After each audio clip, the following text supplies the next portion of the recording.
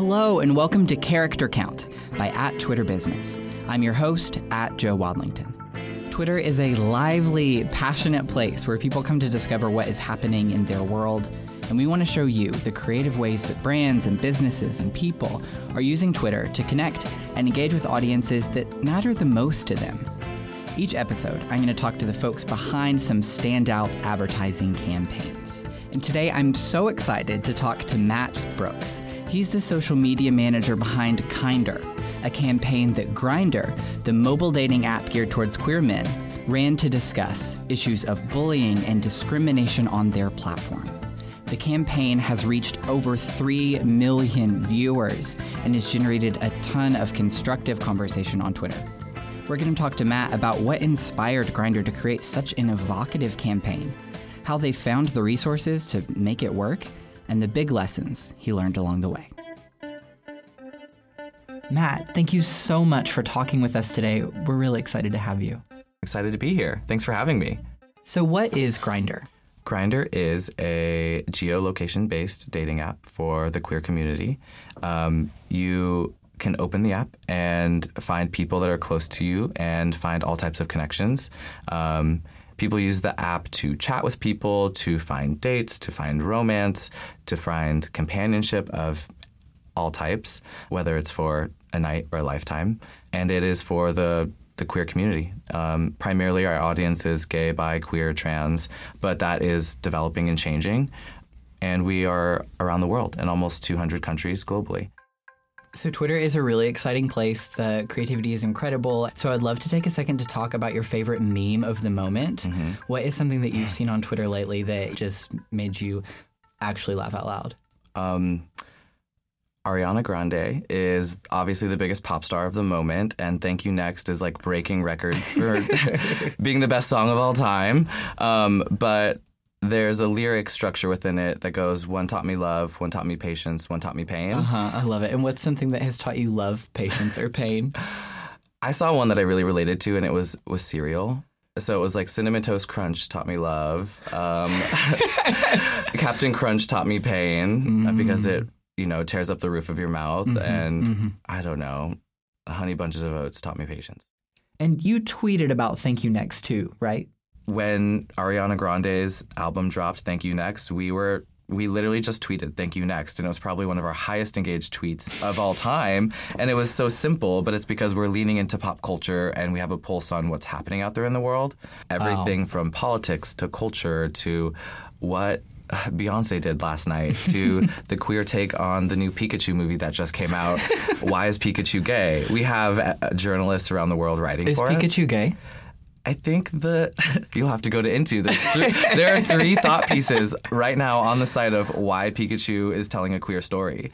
I didn't think Pikachu was gay until I read it, and I'm like, I thought he was just electric type, but I guess that adds to it. He is powerful. He's a queer icon. I don't want to gender Pikachu, actually. I don't know how they identify, but... Yeah, I don't either. So a bit of context on the Kinder campaign. It's a series of photos and videos that were launched on Twitter where people who were discriminated against on Grindr because of their race or their body type got to address the audience directly about how that affects them as a person. Go back to Mexico. People like you are the reason that Ebola exists, and I hope that you catch it and you die. You're such a dirty, disgusting rat from Southeast Asia. You look like you're on drugs. It's always my hair. I have a preference for light-skinned guys, BBC, no race. Whites only. You, your people, all of it. Get out of my country. Matt, tell me the story of how Kinder came to be. I mean, it's just no secret that Grindr has a reputation of having some people on there that are toxic. The no fats, no femmes, no Asians is unfortunately like a statement that people would literally put in their bio. For people who may not be aware, tell me more about no fats, no femmes, no Asians. It's something that would be seen in bios. It's no longer allowed in your bio because we've updated our platform to screen those things out. But previously, people would say no fats, meaning if you're fat, don't talk to me. Or if you're a femme, a feminine person, and you're not masculine, I'm not interested in you. And we were like, no, let's take a stand against this and actually do something to create change. And we had complete free creative reign to do what we wanted, which was amazing because that doesn't Wow. happen very often. And the Kinder campaign is so visually rich. Tell us more about what it looks like. Visually, we just wanted to go with a more luxe, rich route with our colors and textures. A light pink, some tan colors, and some darker browns. There's curtain backdrop with like velvety curtains. And then we had a carpet on the ground that was fuzzy and pink and makes you want to like curl up in a ball and like be cozy. And then on top of the rug is a lit up pink clear box that says soap on it. So we literally created a soapbox stand for people to stand on and declare their mission and their statement. Yeah, it all looked so soft and really luscious and expensive. Like it was a very glamorous looking place and just a really cozy environment. Yeah, it's the magic of production. But also the people on the stage were so beautiful themselves. So on top of these soapboxes were real Grindr users and people from the queer community. That's what we wanted to do was showcase people's individuality and showcase that we have a diverse community and we're not just one single vision of what a Grindr user is. I've been hooked on this campaign since the teasers because they were kind of mysterious. Tell me more about the teasers that were put out. And so we did 5 teasers for each of the 5 topics of sexual racism, transphobia, femme shaming, body shaming, and HIV stigma. No faces were in them. It was sort of just like ambiguous close-ups, close-up of a body, a close-up of a shoulder, a close-up of a mouth with lipstick, a close-up of 2 guys holding hands.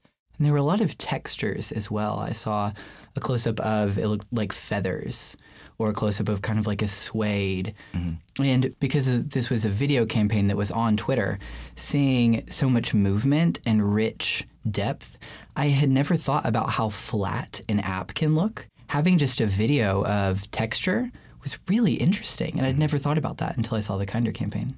So video is huge on Twitter. It's our fastest expanding product. Whenever we do a survey to get new metrics about video, we always do it more than once because we're always shocked. We're like, there's no way the numbers could be this good. And then we check it and verify it with our data scientists, and it's always true. And this was largely a video campaign. Mm-hmm. So tell me more about what it was like to launch a video campaign on Twitter.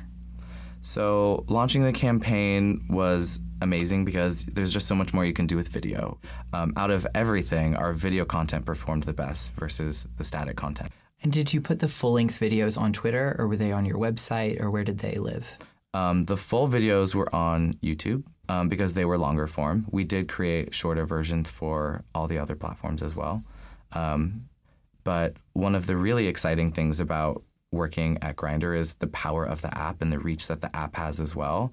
So we didn't just launch this on social, but we pushed all of the videos and all of the messaging within the app directly to our users, which hits over 3 million people a day. Wow. So with the powerful, massive reach and power that Grindr has, we were able to spread this message directly to people around the world. Best practices? You have to catch people's attention right away. So our videos were very hard-hitting from the get-go. We used sound bites that were the most catchy and most interesting and attention-worthy. It is a truly disruptive type of campaign from its DNA. And one of the things that stuck out to me is that the people who have been the most abused on the platform are exactly the people you made the hub of this campaign, which just doesn't happen. That's something in Marketing 101, they say, if you have something happen, you put your comms people on it to avoid it, to repackage it, to explain it to everyone, but you don't pull the most injured people into the spotlight. And for the Kinder campaign, you had the people at the center of it talking about the pain that they had seen. So tell me more about the discussions that were happening in deciding to bring those people into the very middle of your campaign. Yeah, there's definitely a risk with highlighting the negative experiences that people have on your app, but we are trying to kind of help our community grow up in a way and really affect long-term behavior change.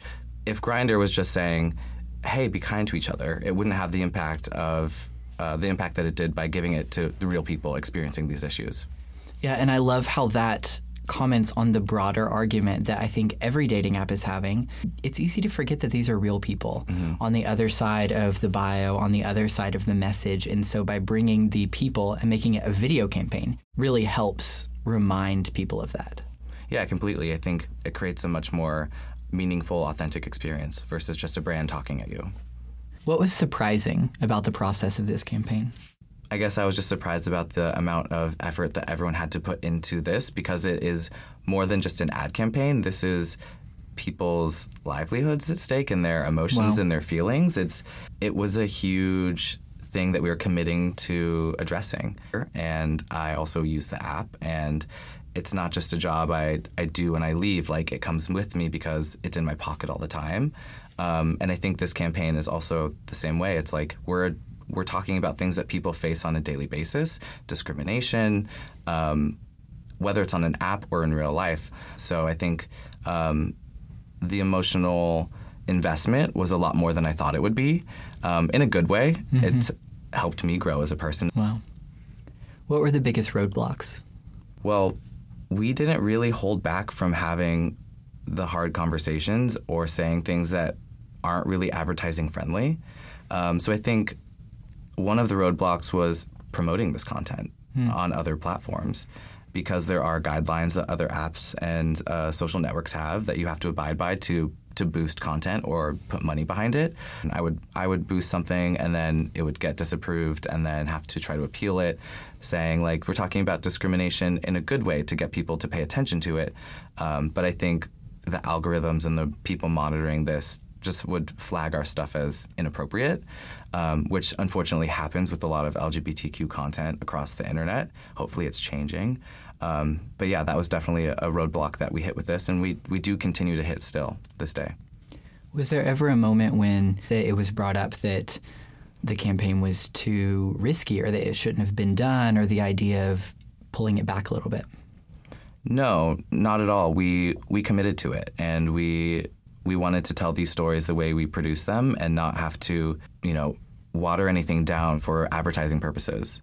What was different about having the campaign be on Twitter? Well, Twitter itself is an amazing platform because it is very conversational, and people go there to share their opinions and their beliefs, and Twitter was perfect for that because this is a conversation. We would see comments that were maybe somewhat negative, or maybe people didn't understand why we're doing this, and the amazing thing is Twitter users that understood would come in, help them understand why this matters, and that was incredible. What was the most surprising feedback you got? I think the most surprising feedback is from people that don't use the app.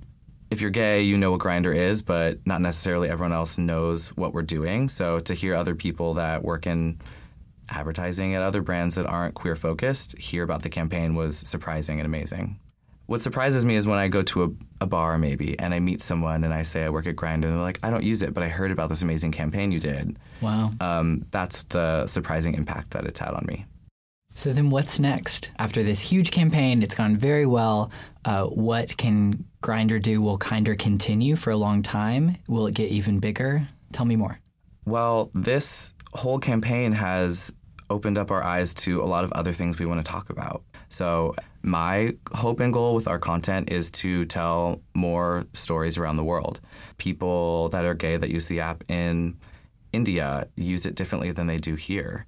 And I want to share that story. And, in places where it's not safe to be gay or queer and you can get imprisoned for it, Grindr is a place that's a safe space for people where they can't walk around and hold hands with their partner or the person they love, or they can't go to a bar down the street and find like-minded people. People think of Grindr as this hookup app, but there's so much more to it. And it's our job to educate people and let them know that we have a big community and everyone uses us differently. So telling those stories is definitely what we want to do next. We're nearly out of time, but I wanted to end with a few fun questions. Matt, what is your favorite Twitter tip? Engage with people. Respond to people. People like it when you talk back to them, even if it's something simple and playful. Like, people will make Grindr jokes and tag us all the time, and it's so silly, and when I respond, they, live for it. So I would say engage with people because that's what they want to see. They want to know that someone's behind it and is going to talk back to them. I had a Grindr tweet just 2 days ago, and it's one of my most engaged with already. People love to talk about Grindr. What is your favorite life tip? Ooh, favorite life tip. This is getting profound. Do what makes you happy. Do what's going to make you feel happy and liberated, and don't conform to what people are going to tell you to do because you think that's what's going to make you happy. Just like live your best life. What is a marketing takeaway you could give our listeners from this? I would say take the risk to give the mic to your users and don't try to be so controlling of your message. Your users are your audience. So I think what was really successful for us was doing just that, casting real people, telling the real stories. And I think it had a profound effect by not just us talking at people, but by giving our users the soapbox. Thank you Yes. so much, Matt Brooks, for joining us today. It was a pleasure. You had so much marketing expertise to give us. The Kinder campaign is incredible, and I hope that everyone goes online to find it. Where can they see more of it? They can see it on Twitter and all the social medias and on YouTube. Search Kinder Grinder, and you'll find it. Engage in the conversation. We want to hear from you. Search Kinder Grinder, and definitely go to Into as well to read some incredible publications. Check it out. Follow @Grinder on Twitter, follow @Into on Twitter. And what is your handle, Matt? Matt Brooks, Matte Brooks. Silent E. Thank you so much for joining us. Thank you for having me. This was a special experience, and I'm honored to be here. It's inspiring to hear all the ways that brands and people use Twitter to get their message out. But how do those ads actually work? How do you set up a campaign? So I have a customer success person internally at Twitter here to explain some of the specifics. And since Twitter is all about live and in the moment, I haven't told them why they're here. So we're going to see how they are on the spot. My name's Elaine Jones. I like cats and dogs and whales. I am a customer success specialist at Twitter, and we help people run successful ad campaigns. Incredible. So you're a Twitter expert. I would say so, yeah. Confidently. Incredible. Now, are you a bit alarmed and uncomfortable by the situation I'm putting you in? Slightly, yeah. Okay, I have some rapid fire questions for your expertise. Okay. What is a website card? A website card is an ad unit. So you basically can upload your own media and a headline and a link that'll go into your tweet, and it gives the tweet like this cleaner look, I think, and it drives more clicks because the link is very obvious at the bottom of the website card. What is a video website card? Just that same thing. It's a website card, but the media is a video. The cool thing about those is that when you click on the link, it opens the web page in the Twitter app, so you don't actually leave Twitter. If you close out the web page, it'll just go down and you'll be right back in the Twitter app. What's a website clicks or conversions campaign? That is a campaign you would run if you're trying to get clicks to your website. You'd upload your media. You could use a website card. What's a promoted tweet? A tweet that you've put dollars behind to get it promoted to like a greater audience than just your followers. Elaine, thank you so much for sharing your Twitter expertise with us today. I think we all learned a lot, but I would love if you could leave us with one last Twitter tip. So what is your favorite Twitter tip? My favorite Twitter tip is if you're trying to drive clicks to your website, always use a website card. It performs really well. That's like my favorite optimization tip to give. Character Count is a production of Pod People for @TwitterBusiness. This episode was hosted by me, Joe Wadlington. Our executive producer is Rachel King. This episode was produced by Holden Mary and Jesse Carrier and edited by Joanna Clay. Music by Annalise Nelson and Dax Schaefer. Special thanks to Marissa Window, Lindsay Bruce, and the entire Twitter customer success team. Thank you so much for listening. Please subscribe to the show on iTunes or wherever you get your podcasts. Follow @TwitterBusiness for incredible tips on Twitter ads, marketing best practices, or follow me @Joe Wadlington for tweets about Janelle Monáe's clothes. Have a great day.